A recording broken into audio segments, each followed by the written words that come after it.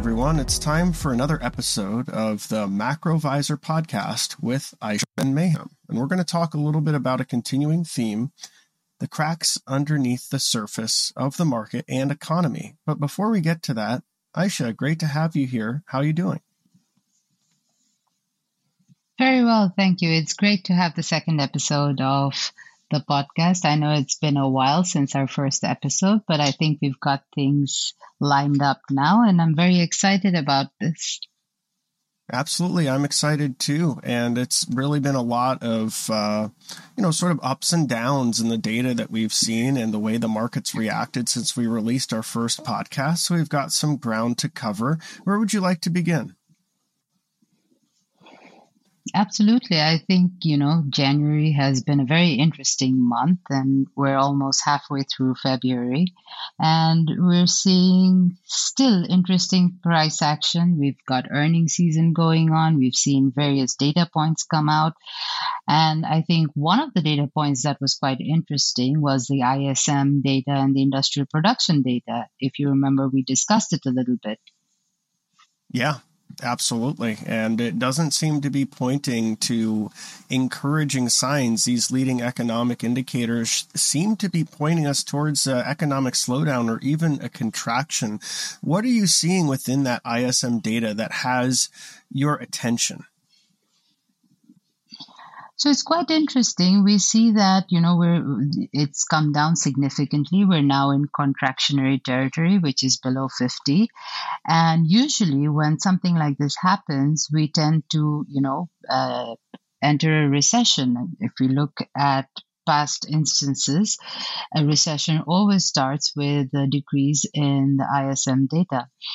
And we're also seeing month-on-month decrease in the industrial production data, which is likely to, lead the industrials down. So industrials have been pretty strong for the last couple of months, but I think this data points towards industrials beginning to weaken. Aren't we also seeing some signs that their forward earnings may be weakening as well, that there's some sequential deceleration expected in the industrials? Indeed, we are. I think both Caterpillar and we have Deere reporting this week, and we should see more from them. But in general, most of the industrials are beginning to soften a little bit.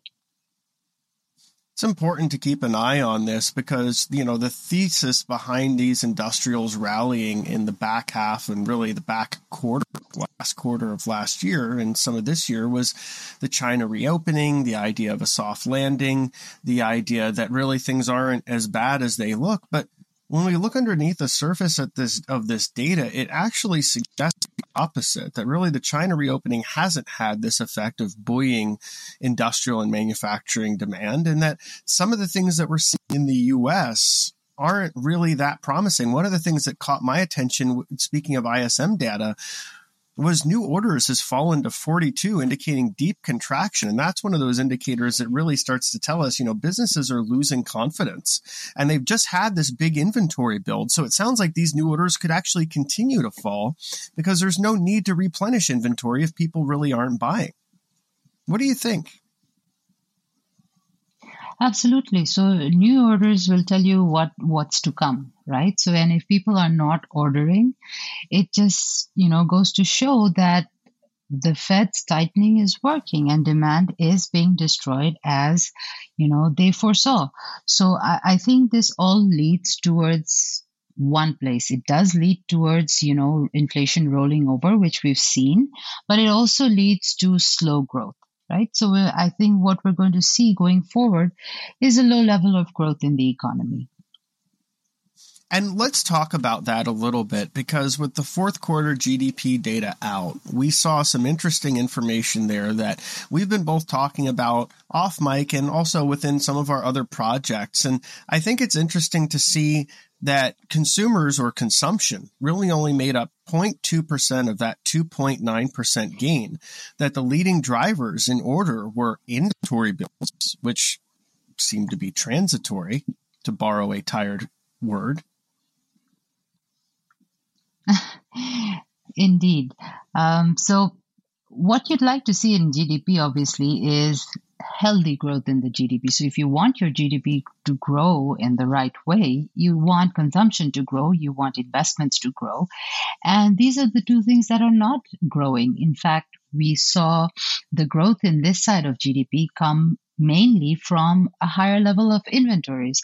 And now we all know what's been happening with the inventory situation when Nike reported, when Walmart reported. And this seems to be a stickier situation than most anticipated. So we've had clearance sales, all right, in December, but I think we're still continuing to see higher levels of inventory.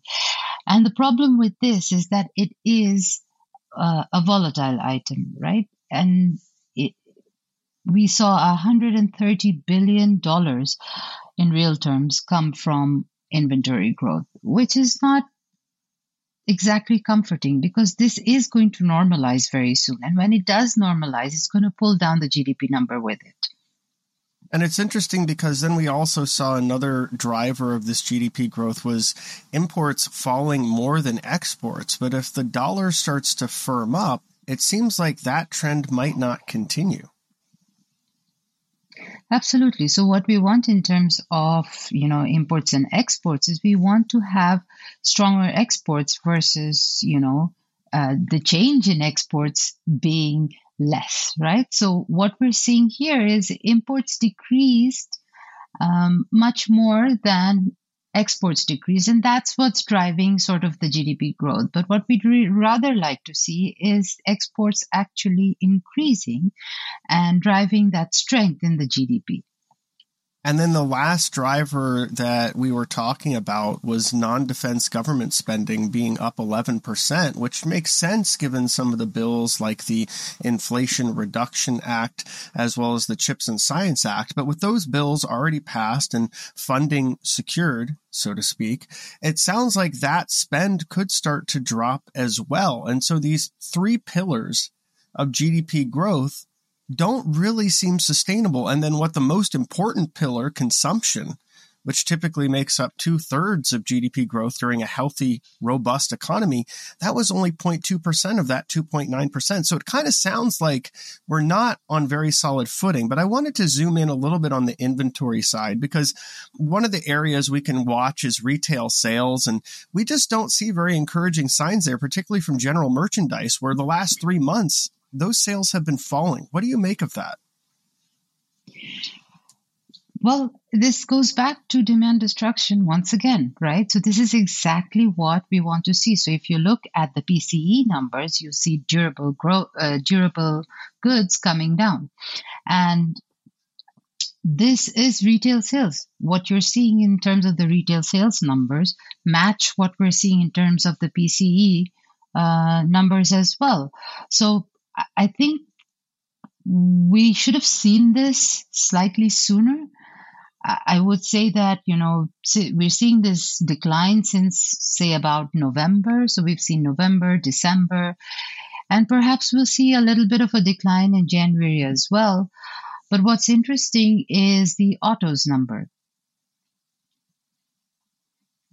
We have seen a slowdown in car sales last year, and it seems like they're perking up here in January. But last year, we saw lows that we hadn't seen since the COVID crash, both from new and used car sales, domestic and foreign. And now we're starting to see a bit of that come back as prices have decreased. But on the other side of that, we're also seeing about 6% of car loans in delinquency. So there's a mixed picture there in auto sales. What do you make of all that? Absolutely. I mean, I looked at auto lenders quite closely a couple of weeks ago, and none of the signs point to anything good. So what we're seeing definitely is the level of delinquencies rising. And one of the reasons for this is that a large portion of the auto loans were given out to used cars. And used car lending is usually at the lower end, means lower end of the credit score spectrum. So most of the people who are taking out used car loans tend to have lower credit scores. And these are the people who tend to have higher levels of delinquencies when things get tough. So it's following pretty much the same cycle that you would expect when it comes to credit. And it's interesting because we hear the statistics that are out there that 2/3 of consumers are living paycheck to paycheck, that 40% are having trouble paying their bills, that the usage of revolving credit like credit cards is surging, that the savings rate is hitting or close to all-time lows. The lowest was in 2005.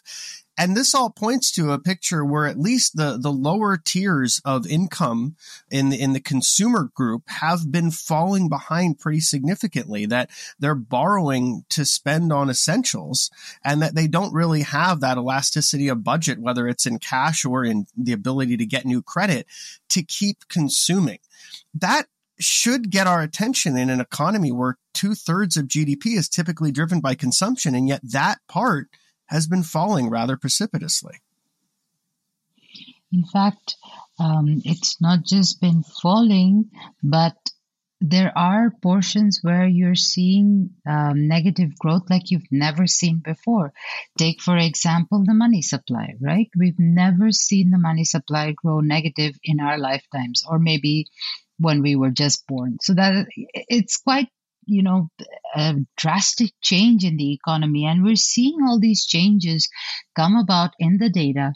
We're seeing all these changes gradually taking effect, but it doesn't seem to be having a massive effect on the market pricing just yet. What do you make of that?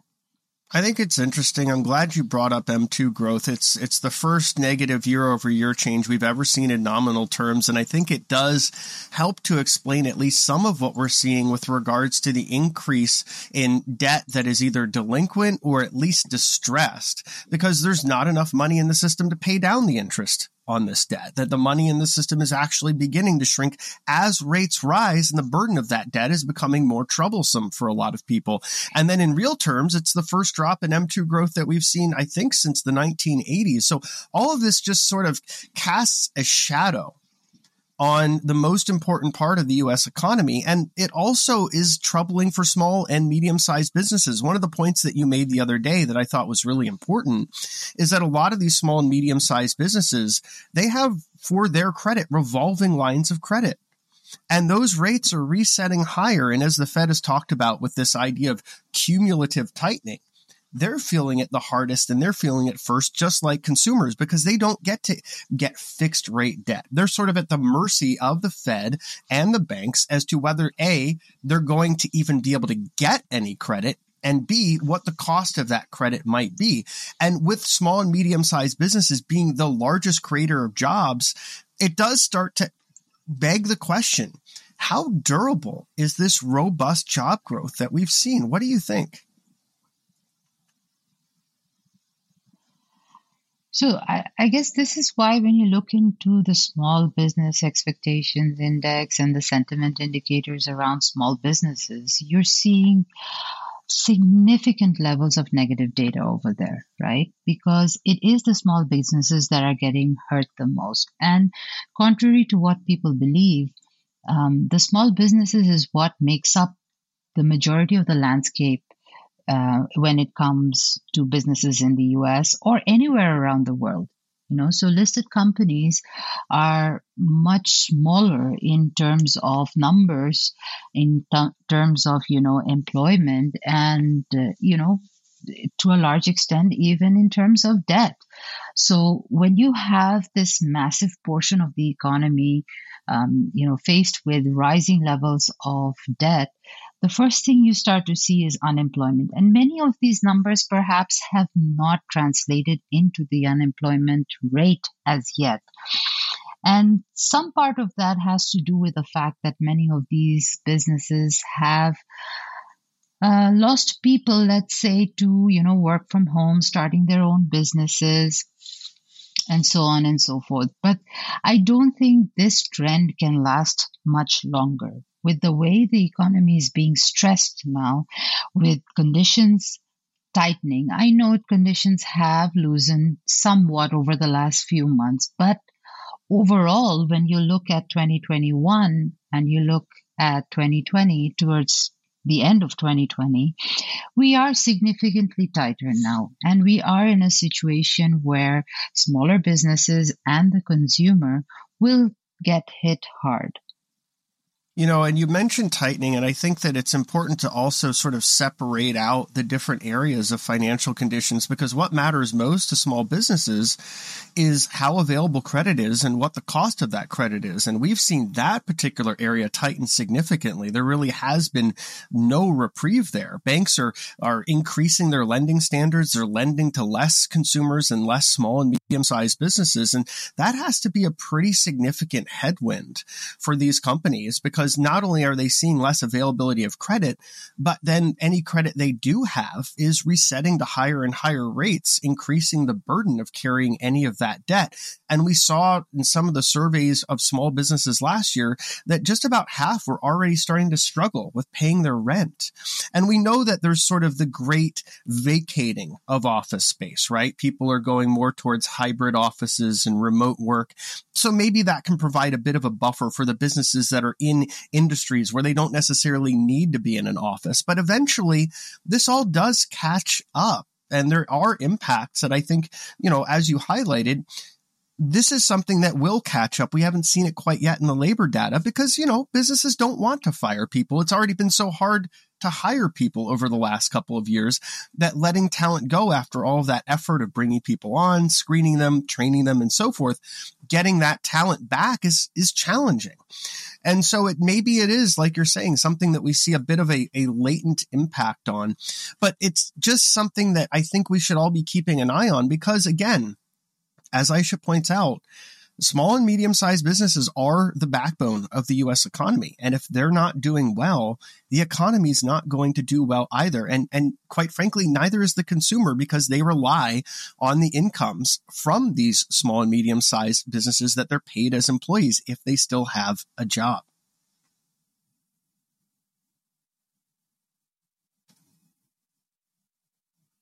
So the next thing that I wanted to talk about, and I wanted to get your opinion on this, the inflation expectations from the University of Michigan, that came out last Friday. And it showed us that people are more concerned now about the 1 year forward-looking inflation. They think that prices are going to stay sticky to the high side or maybe rise in the year ahead.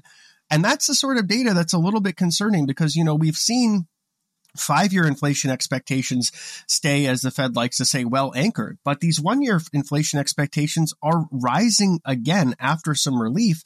And I think that suggests that people may change their spending patterns even more. They're basically starting to realize a couple of things. One is that the impacts of inflation are indeed cumulative, that prices, even when the rate of inflation falls, they're just rising at a slower pace. And the second issue is that wages in real terms really haven't risen for decades very much. There's brief blips where wages rise in real terms, but for the most part, people are struggling against the increasing price pressure that they've experienced, particularly over the last 2 years.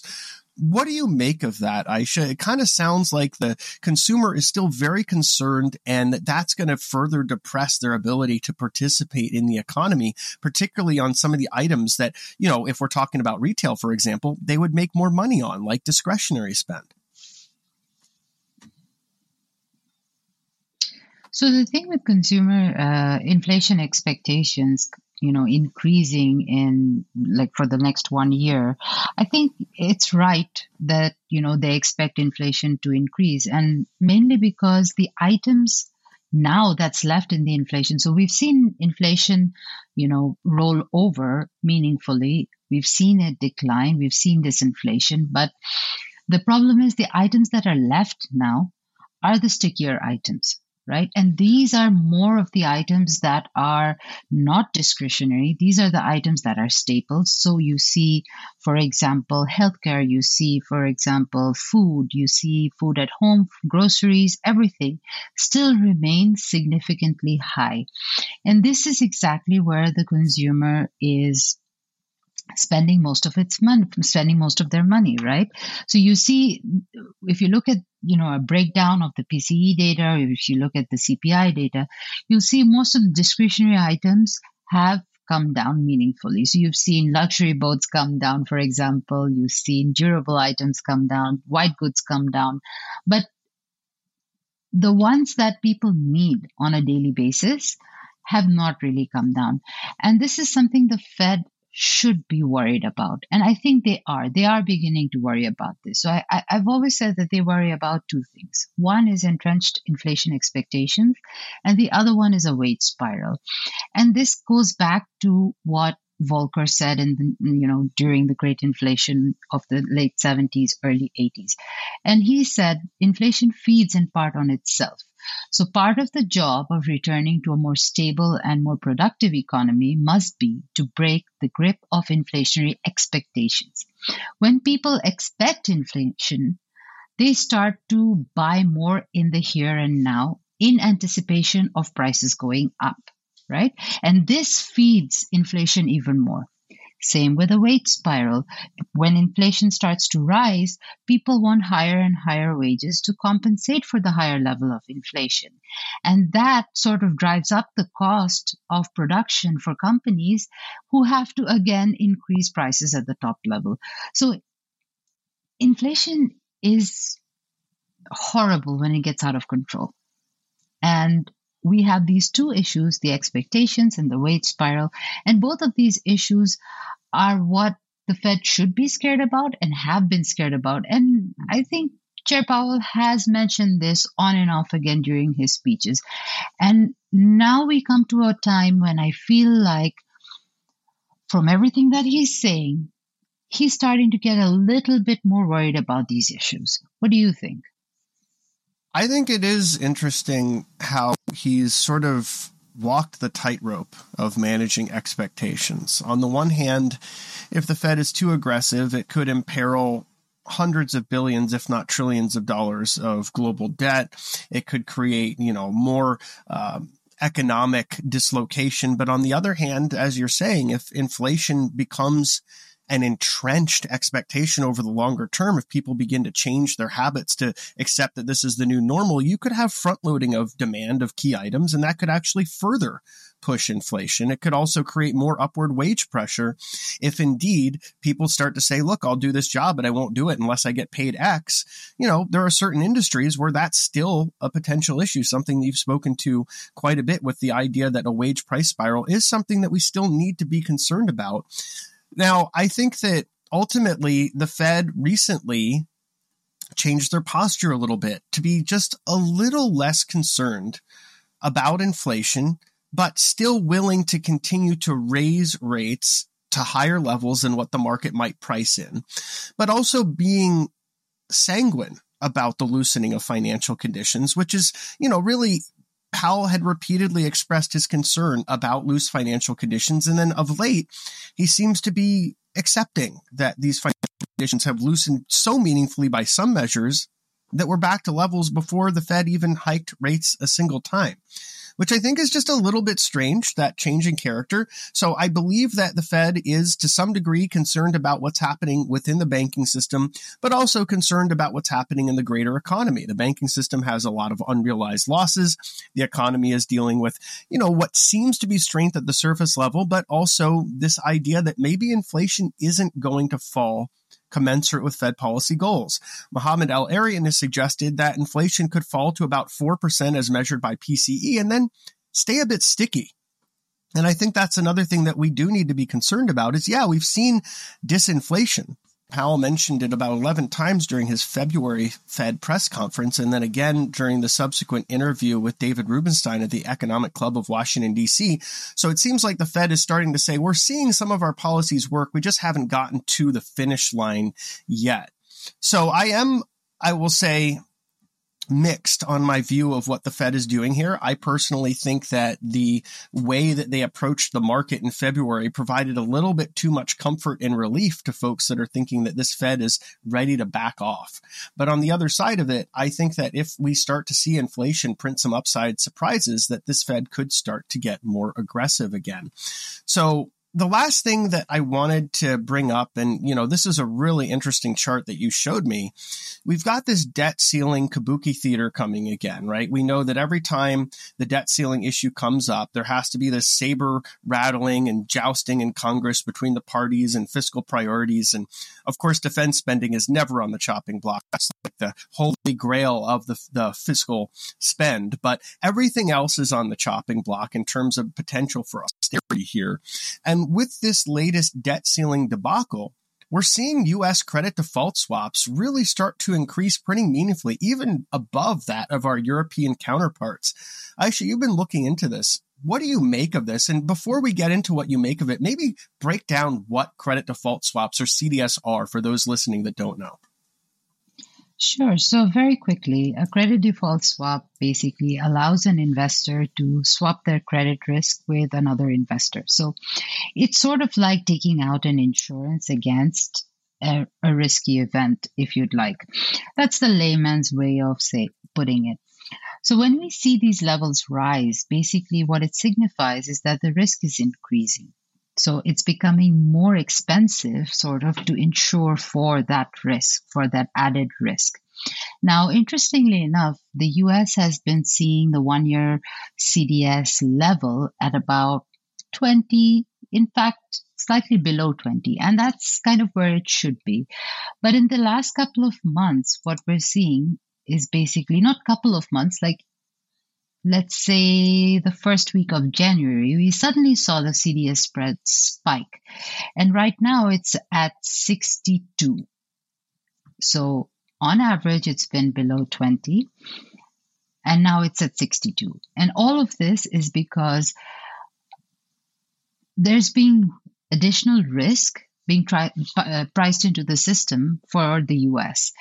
And it's exactly what you said. I believe, and I think, I've read a couple of things here and there, which points to the situation of the kabuki theater of the debt ceiling. So it's all this drama going around. It's whether, the US will actually default or not default, whether they will raise their debt ceiling.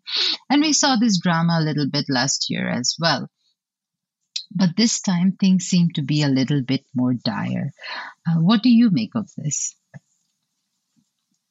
I find the whole thing a bit absurd, honestly. I think that the debt ceiling is a self-imposed restriction that creates more problems than anything resembling solutions. I understand why it was put in place, the idea that maybe if we did this, it would have legislators give spending maybe a second thought. But let's be real. This is a country that spends wildly out of control, often on things that are bloated in cost, often on programs that are inefficient in generating GDP. I think the last time I looked at these numbers, it takes about $8 of government spend to create about $1 of GDP growth. So, I think the debt ceiling is something that has wasted an inordinate amount of time, has created more market stress and more sort of uncertainty about the U.S. I think even once we caught a credit rating downgrade because of some of the debacles with the debt ceiling and government shutdowns that have happened. And I don't see the point to it. I think that at the end of the day, the debt ceiling is imposed by our creditors, not by our own government. Interesting point. And I don't know whether we should really be worried at this point or not. Yeah. We've seen this whole thing play out once before, and the ceiling was raised promptly as and when required. So it just seems like it's more drama than anything else at this point. Whether it becomes something of something to consider or something to, worry about, we'll probably know in the next 2 to 3 months. But what I find very interesting is that people are already kind of pricing in the higher risk at this stage, which is not something I probably would have expected immediately, but it is something that outsiders, I guess, are considering. And they're considering it our credit default swaps, but they don't really seem to be pricing it into the actual Treasury market, which is interesting too. And there are consequences of hitting this debt ceiling, which we did recently, and one of which is that, Secretary Yellen is going to be spending down the Treasury General account because there won't be as much debt issuance. And that's the other, is that there simply won't be as much debt issuance. And maybe going into this, there was some sense that this would happen. That was one reason we had about $750 billion of debt issued in the final quarter of 2022. The other, of course, being increased spending for some of these bills that needed to be funded. But at the end of the day, there are impacts in the market, even outside of the obvious areas. There's less supply. So if demand remains constant, perhaps that's one of the things that's providing a bit of a bid in treasuries. On the other side, outside of the actual price or yield action, as it were, we do see record bets against treasuries. Maybe part of that is an insurance policy against the debt ceiling, but I have a feeling a greater part of that positioning probably has to do with concerns about the Fed's QT and other large foreign counterparties simply not participating in our treasury market as they had previously, like Japan, where currency hedging costs now have their average yield when buying into U.S. treasuries at about negative 1.5%. In fact, believe it or not, they can get better yields from the 10-year JGB or Japanese government bond than they can buying our debt with those currency hedges. So a lot of things shifting underneath the surface. It's definitely an interesting environment. And this has been an interesting conversation to have. So I hope everyone out there has enjoyed what we've discussed today. Of course, if you have any questions or feedback, you're welcome to visit us at macrovisor.com, where we have the podcast linked, and leave those questions and feedback right there in the podcast post. Check out our other content. And if you're so inclined, subscribe. And we'll be providing content on a regular basis about the economy, about the markets, and more, diving in, trying to provide our insights and our views as we go throughout 2023 and beyond. Aisha, before we close out here with this episode of the Macro Visor podcast, do you have any final thoughts you want to share with our audience? Sure. I think it's very important for us to look at the data, not just price action in the market, because sometimes all of this data on their own, they don't seem like they're forming a pattern, let's say. But when you put everything together and when you start to look at the data from, taking a step back and looking at the data from a holistic point of view, you start to see a pattern forming. And I think what we're seeing right now is sort of cracks forming in this market, right? The thing with macro is it always takes a little bit of time for it to play out. And there's always a lag. But the cracks are there. And what's scary is at some point, these cracks may just give way and we might see something meaningful occur. So I think it's very important for us to track everything that's going on in the economy, for at least for us to understand it and see where this market is headed. Yeah, absolutely. Great points there. Sometimes we don't understand what risks we may be facing unless we really do focus on the bigger economic picture. The market can tell a different story, and it is always important to look at price action, especially if you're a shorter-term trader. But in the bigger picture, knowing these risks and knowing where there's strength and weakness in the global economy and also in the sectors of our own economy and other regional economies can help us not only identify opportunities, but also where there might be downside risks. And obviously we can capitalize on both sides of the equation. And that's one of the reasons that we built MacroVisor, was to try to talk about the big picture and then drill down into more specifics and details to help everyone that takes our content into consideration. So thanks everyone for tuning in. We really appreciate it. And we'll look forward to seeing you next time.